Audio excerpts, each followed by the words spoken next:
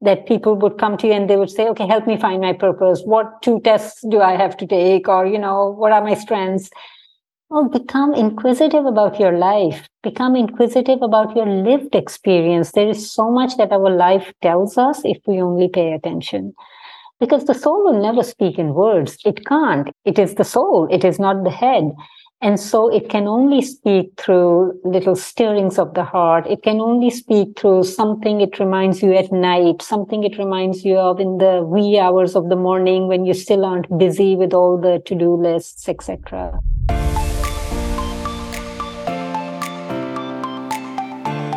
Hey friends, welcome to the Good Life Podcast, a show for women in midlife who want to live happier, healthier, and more meaningful lives.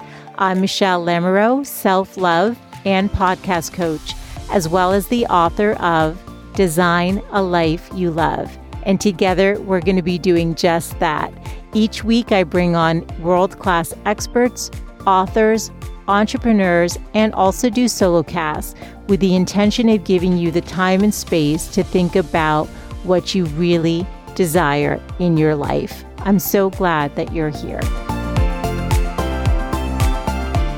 Hey friends, it's Michelle Lamoureux and welcome back to the Good Life Podcast. Today we're going to be talking about confidence and perfectionism and things that women struggle with in terms of really getting connected to their truth and who they are. And joining us to have this conversation is Homaira Kabir. She holds a master's degree in coaching psychology and in positive psychology, the science of human flourishing and well-being from the University of East London, and has over a decade of experience as a life coach. She's the founder and CEO of the Goodbye Perfect Project, which she launched with the mission to bring science-backed, soulful support to help women break free of unhelpful patterns and own their purpose, voice, and impact. She's been featured in Forbes, Happify, Thrive Global, and the Huffington Post, and has presented at TEDx on the topic of belonging and facilitated workshops at positive psychology conferences and in organizations such as Logitech, PwC, Earth Justice, and more. She's the author of Goodbye Perfect, How to Stop Pleasing, Proving, and Pushing for Others and Live for Yourself. Welcome, Homaira. Thank you, Michelle. Such a joy to be here. Yeah, well, we're aligned in this desire for women to own their purpose, their voice, and their impact. That's why I launched this podcast 4 years ago. I love dialoguing with other women who are on that path and empowering other women. And you've launched a project, right? So called Goodbye Perfect. What is it about and why did you start it? It is so similar to why you started the work that you do with the podcast, because you're so right that as women now, especially as we we move to the second stage in our lives, we start thinking about not only, even in terms of our relationships, our jobs, our careers, it is not the same desires that we have out of it. We used to have, I think it's part of our collective evolution as we're going through. It's not just in us women. I see so much of it in millennials as well, that, whatever we're looking for, whether it's in our relationships, whether it is of our health, of our work, it is not just safety anymore. We are past that stage of safety. We're looking for growth. We're looking to actualize. There are potentials in us that are ready to actualize. And as we know from Carl Rogers and all the research on self-actualization, that the only way we can self-actualize is first by owning the self. And so many of us don't even own that self. We don't know ourselves. We don't like ourselves. We reject ourselves. And how can we actualize something we don't even own, right? So that is the first step. And a lot of the work that I do is about actually getting to love ourselves. And love ourselves doesn't mean just, hey, I love me. It is actually understanding what our strengths are, really getting to know our brilliance. What is it that we bring to the world? What are our gifts and how do we contribute? Because our gifts are our contribution. And also, how do we own our weaknesses? Because our weaknesses become the source of our growth, and they become so many times our purpose, the work that we do in the world. So how do we own this whole self of ours, right? How do we do that? And that is work, because we just become disconnected from ourselves. We disown, criticize, reject ourselves, or we just become disconnected from it, just, growing up. It is, I think, that journey of disconnection because of all the noise in the world. So I think by the time we get to mid-adulthood, it is this yearning to come back to ourselves and understand who we are so that we can move to the higher levels of actualization. Absolutely. I think that is the invitation. It's to say, if you're feeling that yearning or that deep pain that you wrote about even in your book, or like something's missing and you're feeling a hole, that is your invitation to go on this journey of reconnecting. And as you've written about, as I've written about, we all have had these voices, external voices telling us who we are, rewarding us for certain attributes that we have that maybe we don't necessarily feel as connected to, but they were seen as important or valuable. Can you speak to a little bit about this, and how do we start getting on that path? Like, what is the work that you teach women about how to embrace that self-actualization? Obviously, we can't cover that in like a 30-minute podcast, but maybe there's an exercise or some questions people can play with. Yeah. So I think the first thing, Michelle, is recognizing how that external, you can call it patriarchy, you can call it noise, you can call it whatever. I call it patriarchy, not in a sense of male, female, masculine, feminine, but just it's an approach to life. The patriarchal approach to life is very top down, which is, this is the right way, this is the wrong way. Whereas the matriarchal approach is very bottom up. It begins with the soul, and the soul is paradoxical. There is fear and there is beauty and there's everything.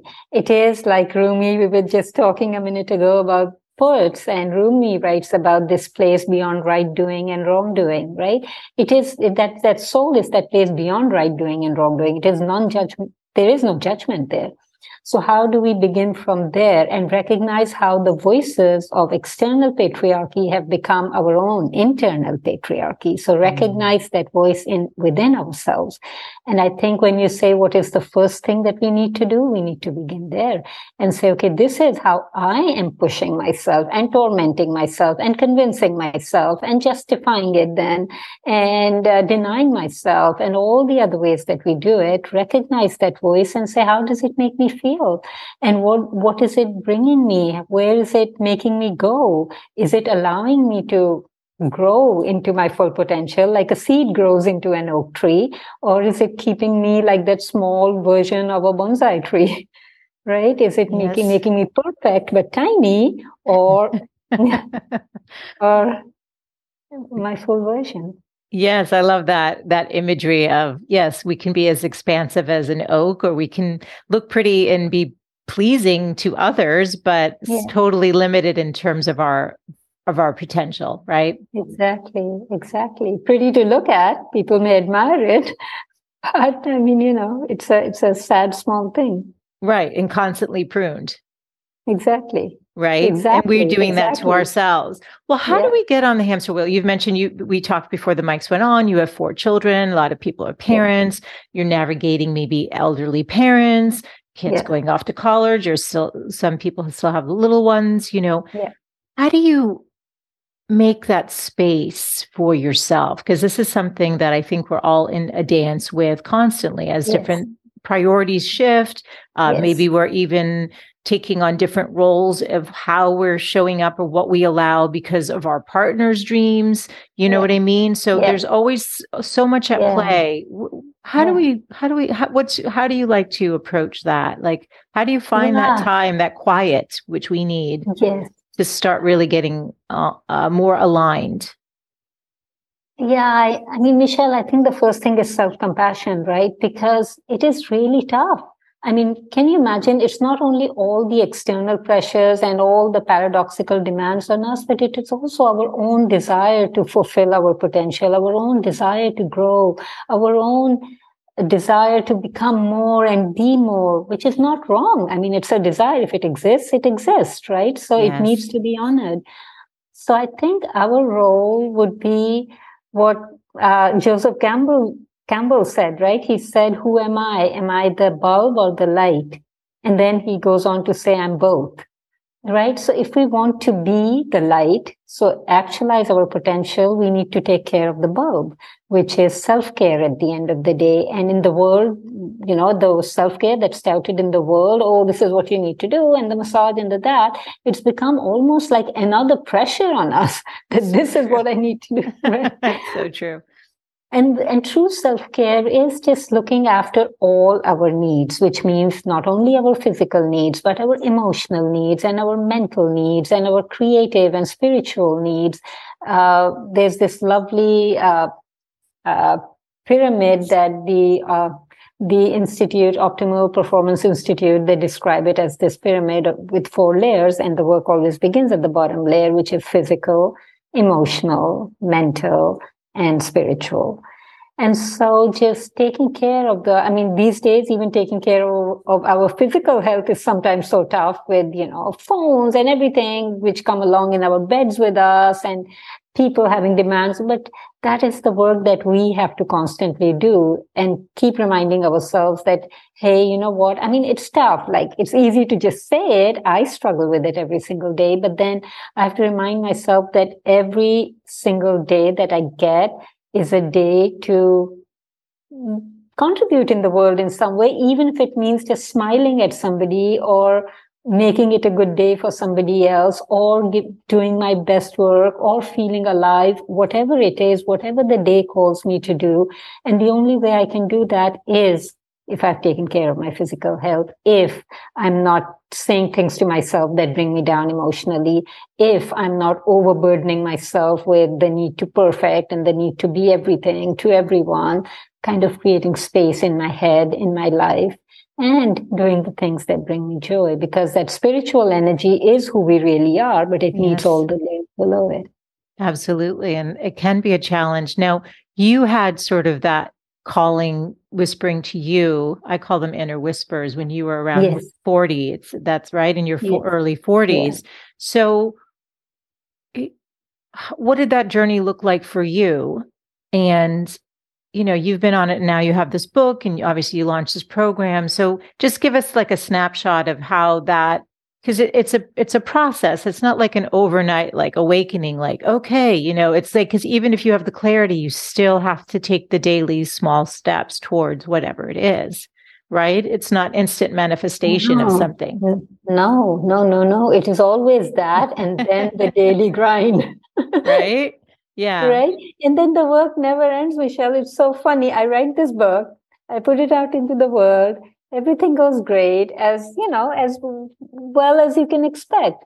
And even so, I found myself not experiencing the joy that I thought I would. I'd worked years toward this. Even to the point that I got thinking about the book, it had been years of coaching and studying and researching and all of that. And then the book itself, the idea came and it really sank in. So that took a year or two. Then start writing the proposal, then sending it out, finding an agent, then finding a publisher. COVID happens in the midst of all this. Then writing the book, then editing the book, etc., etc. So it has been such a process. And I thought once the book is out, I take that deep sigh of relief and then just relax for a few days or weeks. But it didn't turn out like that. I found myself not even being able to celebrate. And I thought, what's wrong here? I was just constantly, what one more thing can I do? What next should I do? What are they? How do I promote it? How do I do this? And then I realized that, look, the noise of the world will always be there. We can have the most soulful goals. We can go after our deepest desires, but the journey is still noisy.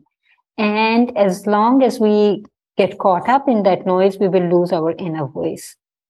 And so for about 2 days, I just said, I don't care. I really want to disconnect from everything. I really want to go back to the joy that got me into this whole thing in the first place. and not listen to anything, silence my own mind that says, oh, did you talk to so-and-so about promotion? Did you talk to so-and-so about a review?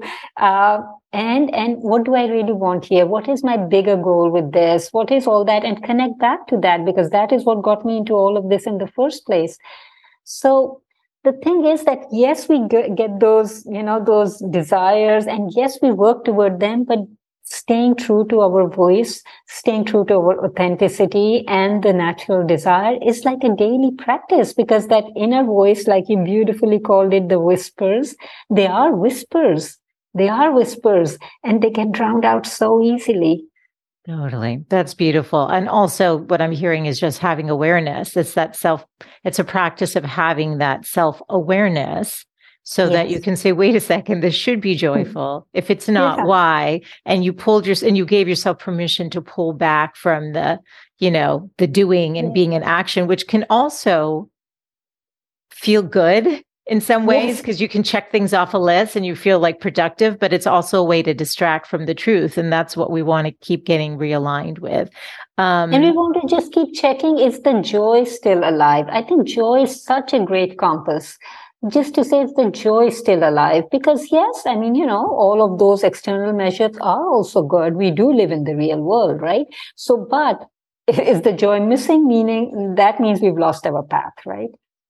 100%. I'm so glad you just highlighted that, because I think that's so important, right? If the joy is not there. And I do have to acknowledge you, because you're in Oman right now, and it's what time? Let's see, if it's 10:30 in California, we said it's 11 hours ahead. So you're at 9:30 at night right now doing this interview. So that's the dedication, but hopefully there's joy probably when you're talking about the book, it sparks that joy. In this part of the world, people don't sleep that early, so it's okay. They don't. No, they don't. They stay up late. They stay up late, and it's the month of fasting, which is Ramadan, and during that month, everything is like inversed on its head anyway. So people stay up till late, and then they sleep till late. So it's a different life. Oh, that's so interesting. I love just understanding the different cultural things that are happening and the differences. I always find that very fascinating. Well, in the book, you talk about something important. We said we were going to discuss confidence, because obviously that's a big piece of this. You discuss something called fragile confidence versus optimal confidence. What's the difference? And I would imagine optimal is the way we want to go, right? Yeah. Okay. Yeah. So, you asked me about the journey that began when I was 40. Yeah. So it was all about, again, I was in that space, and I know you write about it I've read you on the website, and you write about this thing about life being good on the outside. Like I had no complaints with my life. I had 4 kids. I had, a comfortable life, a good job, etc., etc. But something was missing. And I knew that, if something is missing, what is it? And I didn't know what it was. Like, even if I would talk to my family or friends, they would say, but I mean, why are you complaining? Like, we can swap lives if you want. And I say, it's not about that. I don't want your life. I want my real life. I feel this is not my life I'm living. I feel there is something more. There's something missing. And so just started searching. Thank God for the internet. So just trying to figure out, reading books about people who live fulfilled lives. And somehow all of that thing about purpose and meaning kept coming up again and again. And then I found out about positive psychology, which is the science of a meaningful life, the science of flourishing. And so I just started this idea. I do want to go back to academia. I do want to understand what all of this is. I do want to really study what it is, because I was doing coaching at the time. And so many of the conversations that I would have with women were around these same topics. Yeah. So I said, I want to understand what it is. I want to be able to coach in it, which is why it was a double degree of positive psychology and coaching psychology. And for my research, I chose flourishing, not confidence. I chose flourishing. What does it take for women to flourish? And in the research very early on, it became clear that we are wired for flourishing. But what gets in the way of that is something called fragile confidence. So optimal confidence is our most natural state. And if fragile confidence didn't get in the way, then we would flourish just like a seed would grow into an oak tree if it has the right conditions, and the caterpillar would become the butterfly. And so fragile confidence is when we don't have that deep-seated sense of belonging and mastery within ourselves, meaning that we don't have a deep-seated sense of trust within us that we are worthy and valuable as who we are, and that we have what it takes to meet whatever challenge comes in the way of our worthwhile goals. And this is a very deep-seated implicit feeling. It grows even before we develop the cognitive capability to make sense of things, to make meaning of things. And so the only way we can work with the implicit world is by taking action. Taking action that's aligned with our true selves. So it is at the end of the day all about authenticity. But that implicit sinks in only when we take action that's aligned with what we truly want and we reflect on it. So that is pretty much the journey of the book. How do we understand? How do we first fall in love with ourselves, then understand what we truly want, then have the courage to pursue what we truly want, and then reflect on it so that it sinks in. That's beautiful. That's so helpful. And something, I've never really heard of, you hear of confidence, hearing of fragile confidence, never heard those terms. Is that something you did learn studying the positive psychology? Yeah, it was. So in psychology, the terms are fragile self-esteem and optimal self-esteem. The only difference between the two is the implicit feeling. On the outside, we could be doing the same actions. We could look as confident as the other person, etc., etc. But what's different is the psychological experience because of the implicit beliefs that we carry within ourselves. So fragile confidence is dependent on external feedback.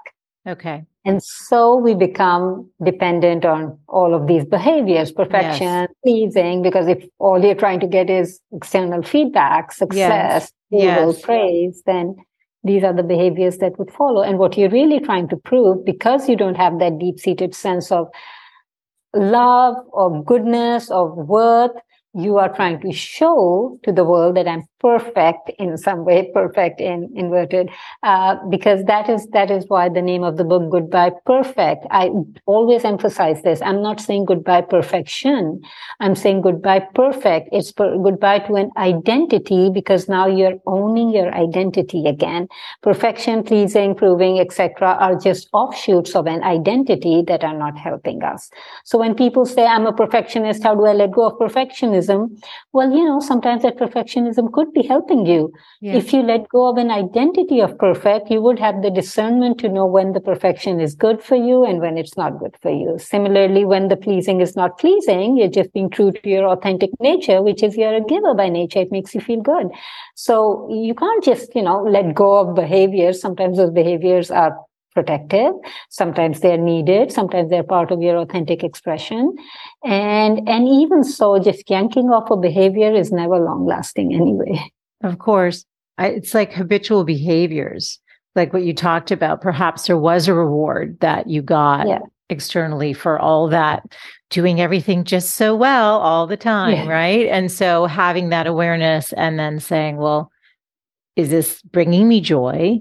Right. Yeah. To go back to your idea, does this feel aligned, and having that compassion, and maybe it takes some effort to break away from those tendencies, right? It does. But the good thing is that it's good old neuroplasticity. It is neurons that wire together, fire together. Yes. So if we just don't entertain those voices at all, we don't even need to argue with them. We don't even need to try to contradict them. Just let them be, just create some distance and develop that other voice, that gentler, calmer voice. And those neural connections will die in time, as long as we can consistently use that gentle voice to ourselves, with ourselves. Like consistently, Michelle, like get up in the morning, look at yourself in the mirror and say, hey, honey, so nice to see you. Right? Yeah. I know whenever I say this, people just look at me like, seriously? Like, are you joking? But then, we say such nasty things to ourselves all the time, and we have, no shame saying that. So why not this? Why not? And I do know the work of Louise Hay, You Can Heal Your Life. Yes, She was a yes, proponent of looking yourself direct in the eyes, which can make you emotional. But yes, again, you're talking about rewiring those neural pathways. And that's a yes. powerful way because we're never really looking at ourselves, No. right? We're looking in the Or mirror, if but we we're look not. at ourselves critically or don't That's look at. right. Right. When we're Yes, looking, we're like, oh, I wish this was better. I yes. need the, I look tired, it's all negative. So how do we begin identifying some of those masks that we're hiding behind to really reclaim our true self?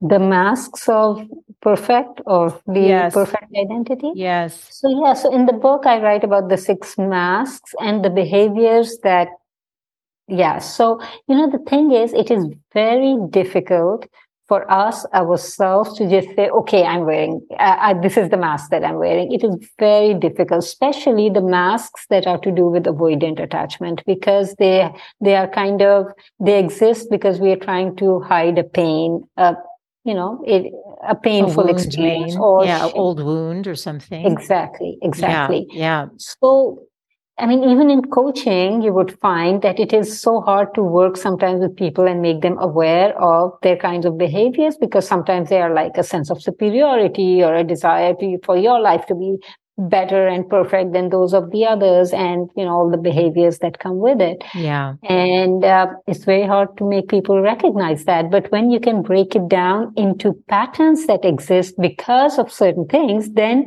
people can say, it doesn't feel that personal anymore. Yeah. Which is why I talk about the 6 masks, because when you look at each mask, you can say, okay, some of these behaviors I relate with. And often the masks exist only in areas of your life where you feel stuck or where you feel you're not being your full. Because we are all such a paradox, maybe in one aspect of your life, maybe in your relationships, you are flourishing. Yeah. But maybe toward your health, you feel stuck. You can't move past a certain roadblock, or maybe at work you feel. So it is a lot of awareness, like self-discovery, what identity am I carrying in this area of my life? What are the behaviors that are associated with it?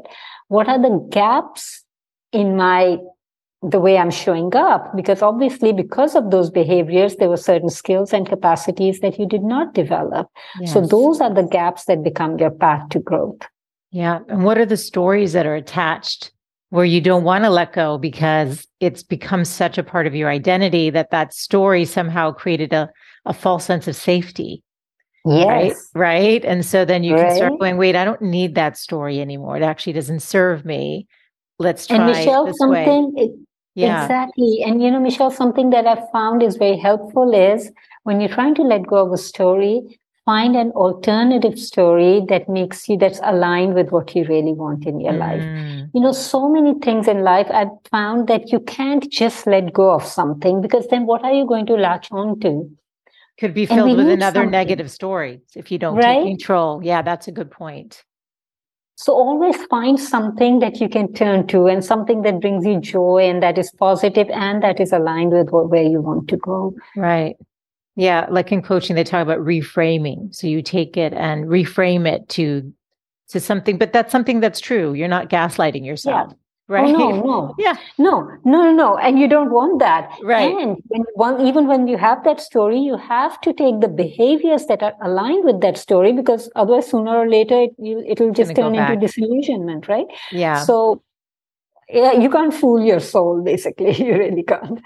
So you have to have that story that's aligned with the truth. Then you have to take the behaviors, and then you have to reflect on them and say, yes, these are the behaviors that are aligned with my truth. And that is how it creates the feedback loops of identity, behavior, back into identity. I love it. And I love what you just said. You can't fool your soul. That's beautiful. You write in the book, you said a key element of the framework is the principle of potentiality that Aristotle described as the possibility that lies within each living organism and actualizes if the conditions are right. This potentiality lies in the acorn just as much as it lies in all of us. We each enter the world carrying something unique that wants to be lived through us. And the extent to which it does depends on that something receiving the right conditions. So you talk about soul's longing. I mean, this is such it's so beautiful. I didn't realize Aristotle had written that. And I also love the potentiality of the acorn as much as a human, because we are all connected. We are, Yes. right. And the energy needs to flow and go. So how do we get connected to our soul's longing? I mean, how do we do that? Yeah. I mean, these are just such amazing questions that you're asking, Michelle. I think just conversing with ourselves, just that silence, time in solitude, listening to the different ways that our bodies talk to us, that our feelings talk to us, just observing ourselves out in nature, what lights us up, what are the things that we think about again and again, what are the things we like to read when we look at the newspaper, like, there's so many different ways, but we have to be patient with ourselves. Like, people so many times, I mean, you would have experienced this as well. You're also a coach, right? That people would come to you and they would say, okay, help me find my purpose. What 2 tests do I have to take? Or, what are my strengths? Well, become inquisitive about your life. Become inquisitive about your lived experience. There is so much that our life tells us if we only pay attention. And so, because the soul will never speak in words, it can't. It is the soul. It is not the head. And so it can only speak through little stirrings of the heart. It can only speak through something it reminds you at night, something it reminds you of in the wee hours of the morning when you still aren't busy with all the to-do lists, etc. And all of that. Think of things you love to do in the past. In the book, I write 10 or 12 ways you can connect to your heart's longings. Something that gives you pain, something that makes you feel this is my responsibility. I need to do this work. Even joy. Again, I go back to joy again and again. Joy is our soul's longings. Things that bring you joy. Go back to those.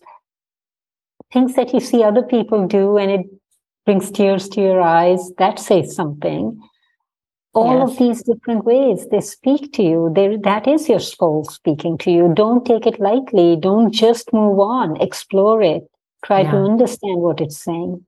Yeah, those are all clues, and having the curiosity around what keeps coming up. And I always talk about that. I think that when you tear up at hearing something or observing something, that's your soul remembering. It's like, that's why, because you're like, wait, why am I crying just listening to this? It's like your soul's remembering truth. Even if it's not the truth that you need to pursue, it's remembering truth. And so that's what connects us. And so that's beautiful, because it becomes like this invitation to pursue it. Here's a question. I'm just curious, my own curiosity. Do you think with purpose that anyone can make a living in that soul's journey, or is it not necessarily hand in hand? I think it's not necessarily hand in hand. Yeah. Only it can be. It can be. Yes. But I think we do people a huge disservice. There is such a movement. Find your joy, find your purpose, find your passion, and then just leave everything and somehow it will solve all your problems. It doesn't. The soul never promised to pay your bills. It never did. There is a part of us that lives in the real world, and there's a part of us that lives beyond the real world, and that is the soul. And we have to take both parts of that self along. And sometimes the two of them can become one. We can, pay the bills through our purpose. And some of us are lucky enough to do that. And especially those of us who go into entrepreneurship of some sort, who design a career around that can. But I mean, in most corporate, etc., it would be tough to do that. You still can. You can build purpose into your everyday life. You can start doing things in a way that is more authentically you. You can start crafting your job in a way that you're doing more of the things that bring you joy.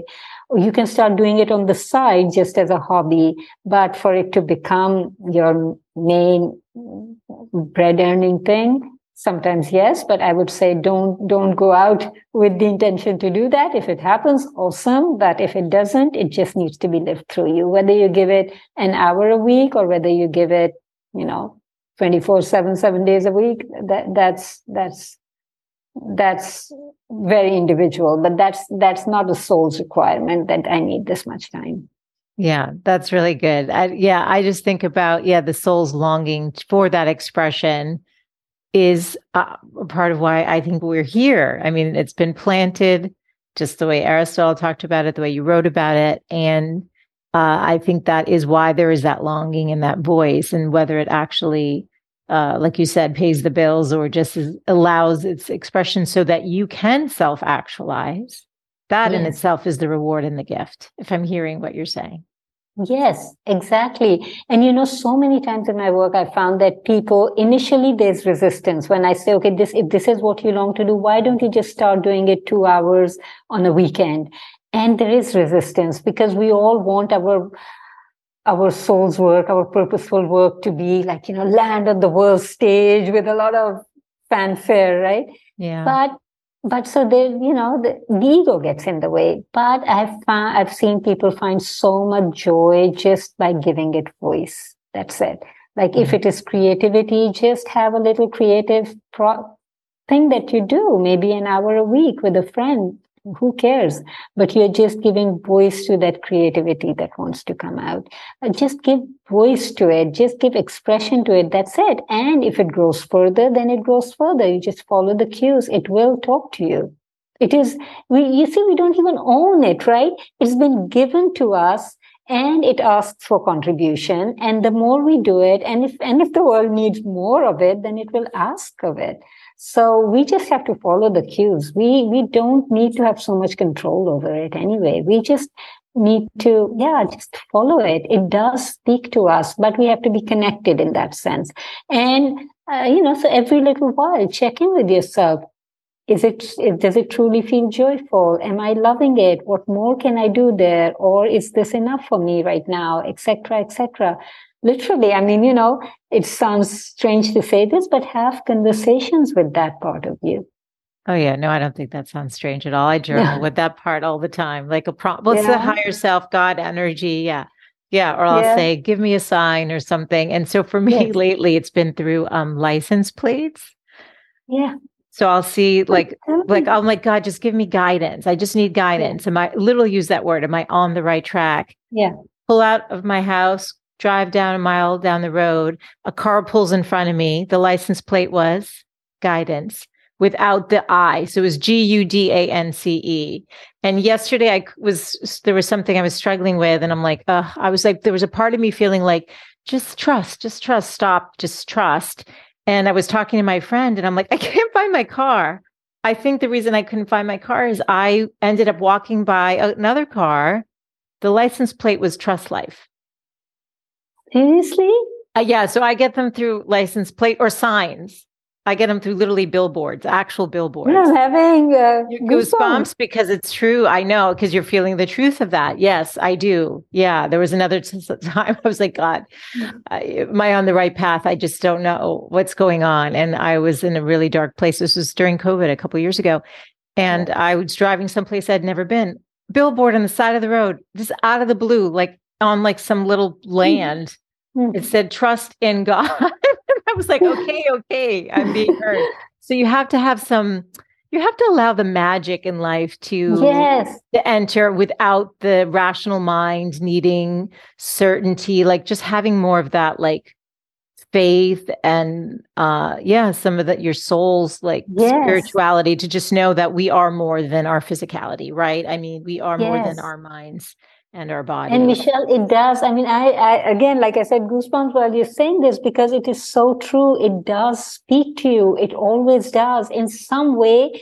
And it may not, nobody else may see anything in that, but you do. Like, I remember I write about it in the book as well, I think. I mean, I went through so many. Yes. Yeah. It was one little thing in a corner. And for me, the message was, you are doing your part.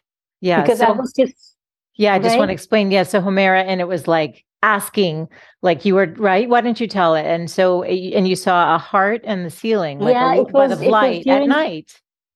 No, in the daytime. Morning. It was morning. I was again thinking, what am I doing? Am I doing enough? And just getting really confused by it. during COVID. How can I help more? And I had my 4 kids in the house as well. They needed me as well. So it was like, where do I turn to? There's so much need everywhere. How many people can I serve?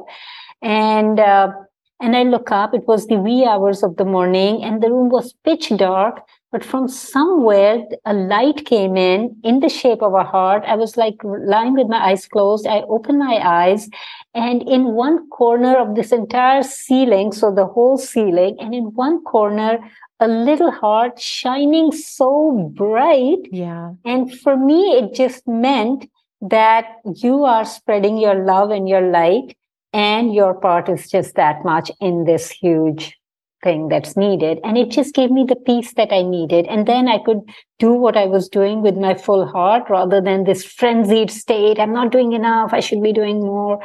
And yeah, I mean, that's what it said to me. And I think when the universe speaks to us, it speaks to us like personally, almost like it's just the message that it had for me at that time.